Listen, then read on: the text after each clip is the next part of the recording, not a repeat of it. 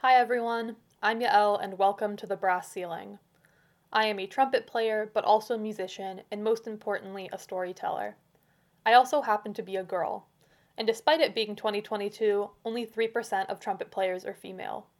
Consequently, I've always had to navigate a male-dominated environment, riddled with gender, age, and power dynamics. In other words, I've dealt with a lot of crap, and I'm sick of it. This is a world where even a privileged white woman is still facing biases, and it's wild to imagine what it's like for everyone else.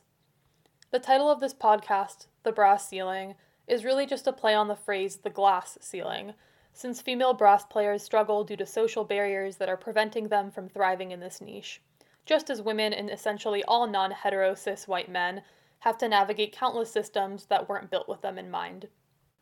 I want to use this space to talk about our stories and our musical journeys, but I also want to use this platform to crowdsource and workshop ideas to make the arts more equitable. The goal is to find that sweet spot that is fun and nostalgic, but also rigorous and forward-facing.